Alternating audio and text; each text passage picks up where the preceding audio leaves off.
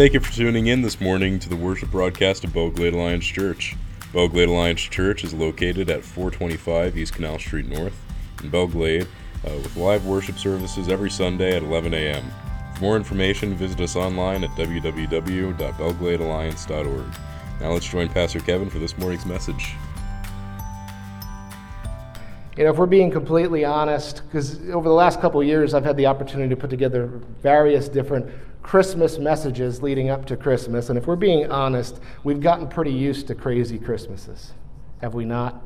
Of course, last year was, or 2 years ago was probably the craziest, right?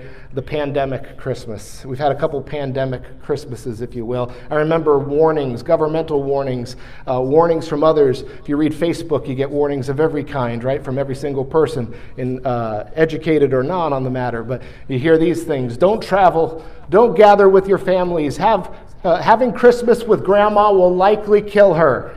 We remember these messages. We've had to live through these kinds of Christmases over the last 2 years or so. We've also had the high alert Christmases, right? We're on the brink of war. Everything is being held together loosely. It'll either be China or North Korea or Russia as soon as the balance is tipped, right? Christmas, in light of these impending threats that face our world that we try to tune out at this time of year. We've had the Christmases of division, have we not? Something a little like this. How could you vote for Trump? I can't believe you voted for Biden.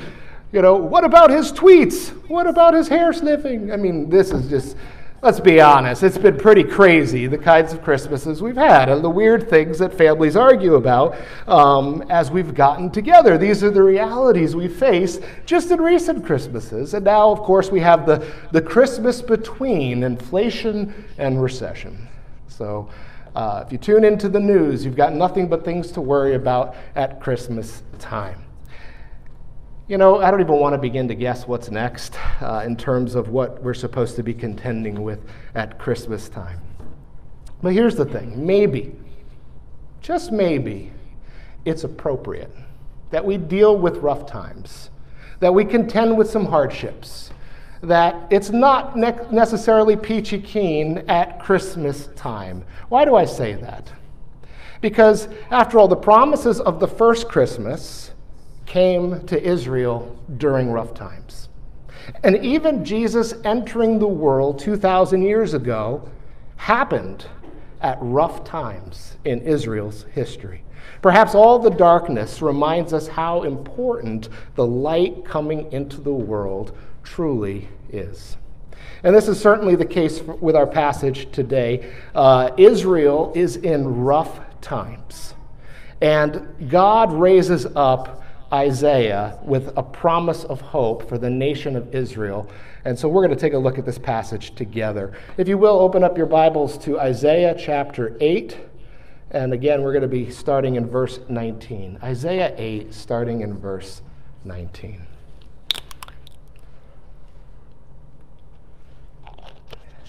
For those of you who don't have a Bible with you, it will be up on the screen as well. But here's what it says in Isaiah chapter 8, starting in verse 19. It says, "When someone tells you to consult mediums and spiritists who whisper and mutter, should not a people inquire of their God? Why consult the dead on behalf of the living? Consult God's instruction and the testimony of warning. If anyone does not speak according to this word, they have no light of dawn. Distressed and hungry, they will roam through the land. When they are famished, they will become enraged, and looking upward will curse their king and their God. Then they will look toward the earth and see only distress and darkness and fearful gloom, and they will be thrust into utter darkness." I guess it helps, perhaps, if you had the context of this passage. Israel is in the middle of a rough time. In fact, Israel, like many other times in its history, is dealing with the reality that there is a superpower, a world power that is threatening to invade them, to conquer them, to kill their people, to take over their lands, and they're scared to death. And the king has absolutely no idea what to do. And so, of course, he's consulting his advisors. He's even trying to make an arrangement with another world power that has not treated Israel well in its history, in the hopes that that alliance will protect them from this coming threat. And here in our passage today, we see that they're even consulting mediums, those who talk to the dead, and spiritists, those who consult with spirits. They're consulting with everybody except for God when it comes to contending with the issues that are facing Israel at this time. And it's in this context that Isaiah gives this wake-up call from God, this warning, this prophecy. What is wrong with you? Instead of coming to God, who's the only source of truth, you and your cleverness are approaching every other person, context, to try to find answers to problems. And all you're doing is looking out in darkness and being led further into darkness when God is the only one who has answers. And this is the context that we see. Bad leadership leading the whole nation into terrible times, even worse than they're currently facing. Again, these are dangerous times for Israel. The threat of the growing world power, temptation to align with another world power, temptation to seek answers anywhere except from the Lord. And what we find is that these efforts are both foolish and ultimately futile. You know, the funny thing is, we in America, we modern Western people, also tend to search for answers everywhere except from God. And in the same way, it's both foolish and futile. Here's just some of the ways that we do this as a people, as a society. People still seek answers from psychics and those who claim to be able to communicate with the dead. People still put stock in fortune cookies and horoscopes. I once knew a person who would not board a plane because they opened up their fortune cookie and the fortune was blank and they were flying later that day. I commented to our Sunday school class this morning that just a few weeks ago I'm driving down US 1, and as I'm looking at the stores, the storefronts, all I see is, oh, look, a psychic reading place. Oh, look, a fortune-telling place. Oh, look, a palm reading place. They're everywhere. In our society today, we have not yet gotten away from these ways of looking at everything except God for answers. People also seek answers from analysts, economists, activists, celebrities, YouTube influencers, governmental leaders, and just about anybody else who has both a loud voice and a platform. The problem is, a loud voice and a platform does not equal truth. But we see over and over that God's word is truth. It's truth, and so because of that, it provides discernment on the times that we live in. Have you found this in your reading of the scriptures, that regardless of when you're reading it, regardless of when it was written, it speaks truth that is relevant today and for us? It's not a book that ever gets outdated because these truths of God are timeless. And so as we face realities in our day, struggles and trials and hard times, it still provides discernment of the times that one lives in. It provides instruction on how one is to live in such times, both to prosper within the times we live in and also to be focused on what matters to God and building up His kingdom to be ready for His return. It guides people to the provision that God has made available out of His grace, out of His kindness, out of His generosity. It points to the one who provides for every need. It points the way to God's future promises, the things that provide us light in the midst of darkness, hope in the midst of hopelessness. God's word, which is truth, points us toward God's future promises. And against the backdrop of Israel's hardships, God is about to make a really important promise in our text today. So continuing on, again, if you have your Bible in front of you, it's Isaiah 9, verse 1. Here's what he goes on to say. He says, "Nevertheless, there will be no more gloom for those who are in distress. In the past, he humbled the land of Zebulun and the land of Naphtali, but in the future he will honor Galilee of the nations, by the way of the sea beyond the Jordan. The people walking in darkness have seen a great light. On those living in the land of deep darkness, a light has dawned. You have enlarged the nation and increased their joy. They rejoice before you as a people rejoice at the harvest, as warriors rejoice when dividing the plunder. For as in the day of Midian's defeat, you have shattered the yoke that burdens them, the bar across their shoulders, the rod of their oppressor. Every warrior's boot used in battle, and every garment rolled in blood will be destined for burning, will be fuel for the fire. Do you realize that in this moment, as Isaiah is prophesying, as Isaiah is giving these words that he received from the Lord, he is speaking to a people that is distraught from top to bottom.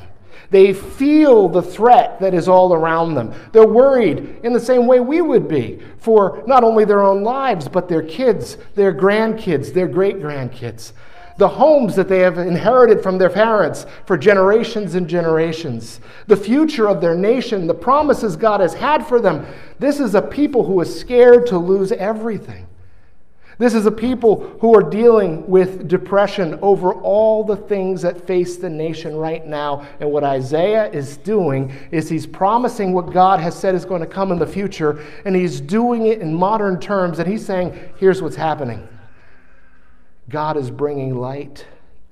God is giving peace, and God is going to bring rejoicing, joy from this people that is battered and broken and depressed. This is the promise that he's saying. He says, better times are coming. Last week, we saw John's metaphor for Jesus and his mission. That Jesus is this light that has come into the world, that has come into the darkness. And I'm quite sure he had this passage, among others, in mind when he wrote that. Here's what we see again in verse 2. It says, the people walking in darkness have seen a great light. On those living in the land of deep darkness, a light has dawned. And so we see that God is about to bring light into darkness. Darkness is all-encompassing sometimes, isn't it? You ever walk into a room or wake up in the middle of the night and there's not a drop of light that's anywhere, and it's just, you can't see your hand right in front of your face. And yet, in just an instant, when light comes, it just forces the darkness back. And this is the image that we have here, that these people who've been walking around in darkness, stumbling, can't see their hand in front of their face, and God is about to burst forth the light on them. Last week I described light in these terms, that God is light, right? In him there's no darkness at all. That's from 1 John 1:5. God created a world that was so perfect that it literally reflected God's glory. It pointed to the Creator. And we too were created in God's image, right? We're his image bearers. What does that even mean? That means that we were called, we were created, we were commissioned to be able to reflect God's glory throughout the world. And yet something happened, right? Darkness was introduced to this world of light that God had created. And here's what I said last week about the darkness. That when humanity rebelled and sin entered God's perfect world, the light of God, his glory, was obscured throughout all of creation. It wasn't diminished. God and his glory and his light never change. It can't be taken away. It can't be turned off. But we failed to reflect it well. And so it was obscured throughout the world. Darkness had now taken place, and God's light wasn't shining the way it was intended to, because we had obscured it through our sin. Human beings, again, created in God's image to image him, and now we muddied it by sin. But Jesus came to make it possible for people to come out of the darkness and to become children of light. And one day, according to the scriptures, there is a day coming when there will be no more darkness at all. In the way that God had originally created the world to reflect his glory and not have any darkness in it, he will make all things new, and once again the world will be that way. I've told you about darkness that Israel faced in Isaiah's day when this promise was first given to them. Israel also faced darkness centuries later when Jesus finally arrived. When God was making good on this promise, it was against the backdrop of darkness. In fact, here are some of the realities of darkness that faced Israel at the time of Jesus came, and this is the short list. They were under the oppression of a foreign superpower, this Roman Empire. They were under the regional control of a tyrant client king, Herod, who was put in place by Rome. Jews were conscripted into Herod's armies to fight Rome's battles. The Jews were heavily taxed, and not even just by Rome, but they were taken advantage of by those who the Romans had put in place to collect these taxes. Jerusalem itself was occupied by Roman troops who often ridiculed the Jews and made worship difficult at times. Factions of Jewish leaders were so sold out to Rome because they profited heavily from that relationship, and that was to the detriment of the people at large. And things were so bad that even these zealot groups were rising up to fight and start fights against the Romans, and everybody paid the price when these outbreaks broke up. And again, this is the short list of the darkness that permeated this area, the rough times that they faced when Jesus came the first time, when the light dawned. And God promised the light, and Jesus arrived. You know, we live in dark times now, don't we? I don't have to recount the facts for you because we're all very much aware of them. As a people, as a nation, the Western world, we're no better than Israel in Isaiah's day. Instead of seeking God, we try to solve our own problems with the wrong means. Israel, in that time, sought alliances with other people instead of seeking God. Instead of seeking God, they sought answers from the dead regarding how to proceed. And we also try to solve our problems apart from God, and again, it's futile. Here's the truth. We will never be able to fix the systemic problems of our world. We, as human beings, do not have the capacity to fix the systemic problems in our world. We will never create a world without war. We will never create a world without prejudice. We will never create a world without self-destruction, without addiction, without pride, without self-centeredness, etc., etc. And I know that this is a hard message, and one that the news and the people in our world try to tell you the exact opposite, that we can bind together to fix our problems. We cannot do it. We do not have the capacity, and the thousands, and however long human beings have been on this earth has proven that we do nothing but mess it up. We cannot make it better ourselves because we still live in a world of darkness. And the more humanity fumbles in the darkness, even with the hopes of doing good, the more of a mess we end up making ourselves. But friends, this is not a statement of hopelessness. It just means that we can't be the authors of our own solutions because God never intended us to be. God is the one that brings the solution to the problems. God is the one who brings light to the darkness. We see this in Isaiah 9:1. It says, "Nevertheless, there will be no more gloom on those who are in distress." Why? Because Israel's finally going to figure it out? Because the king is going to get wise? No. Because God brings the solution. God brings the light. And we see in our text in Isaiah that God did this in Jesus. Isaiah 9, verses 6 and 7 say this. "For to us a child is born, to us a son is given, and the government will be on his shoulders, and he will be called Wonderful Counselor, Mighty God, Everlasting Father, Prince of Peace. Of the greatness of his government and peace there will be no end. He will reign on David's throne and over his kingdom, establishing and upholding it with justice and righteousness from that time on and forever. The zeal of the Lord Almighty will accomplish this." And I love that it ends there because all these good things are happening, not because the king is going to do something better, or you consulted the right source, or you did the right things, but because the zeal of God will accomplish this. Everything we read in John 1 last week was true. Jesus came as light into the darkness.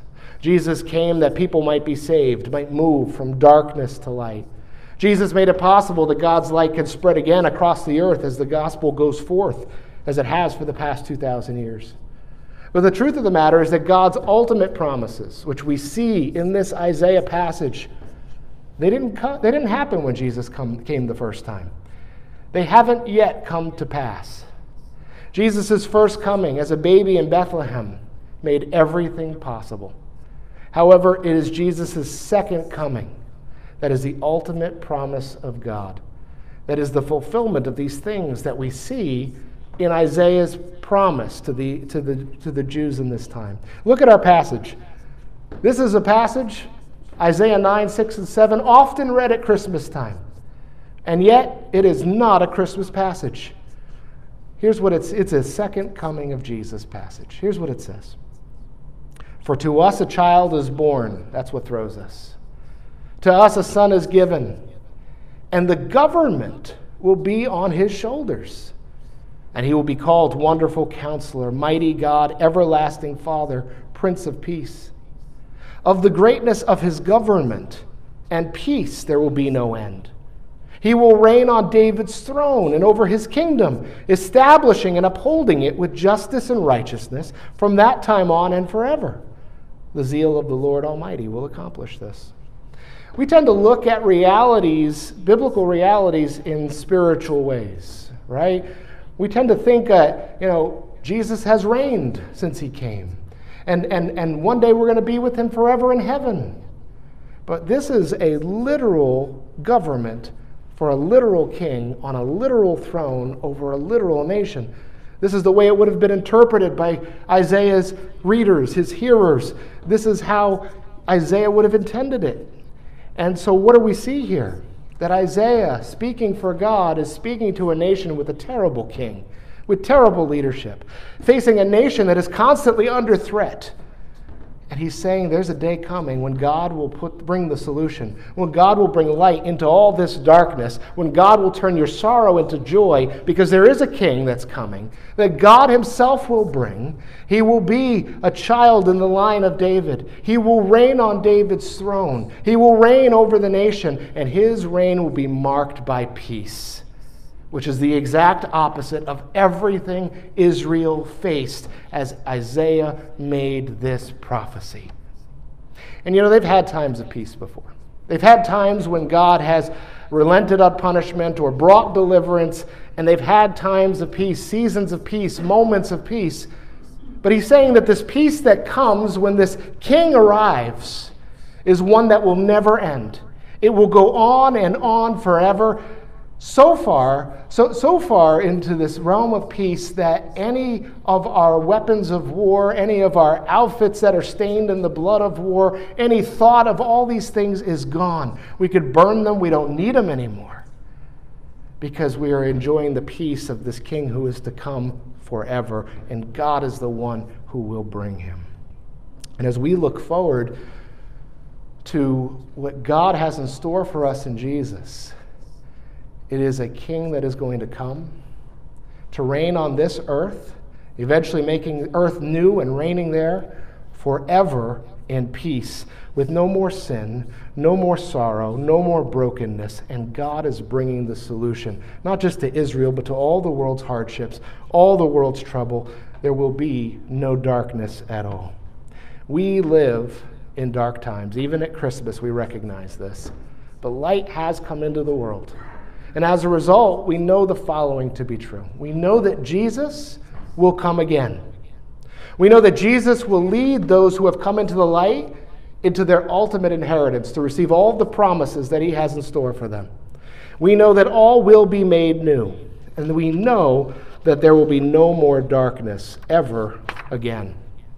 And this isn't some metaphor for a spiritual reality. In fact, God has spelled it out for us that this will be true right here on earth. If you have your Bibles with you, flip with me to Revelation chapter 21. This will be our closing passage.